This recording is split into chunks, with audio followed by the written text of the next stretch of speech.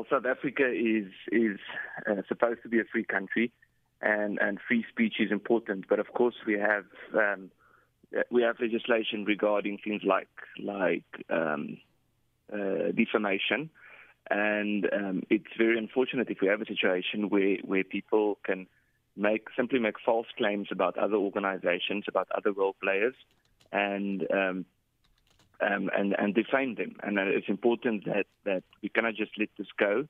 Our organization's reputation is important to us, and we obviously we need to respond to a comment like this. Mm-hmm.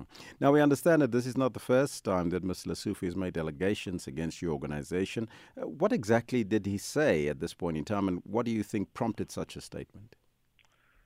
Well, there was look, Mr. Lesufi's main issue here is he seems to be hell-bent on destroying Afrikaans schools.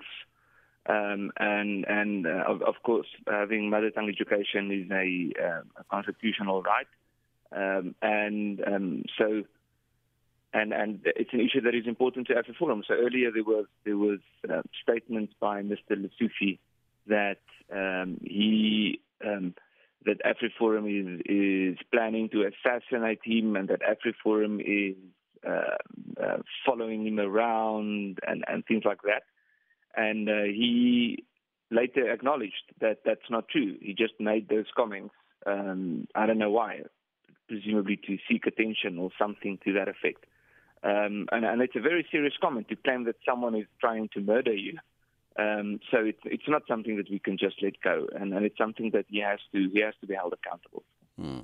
So what will happen should he not heed the call to apologize by end of tomorrow? Well, the law will have to go its course. Obviously, in a case like this, we've always maintained that seeking or trying to address the issue outside the realm of the courts is the appropriate way to go. But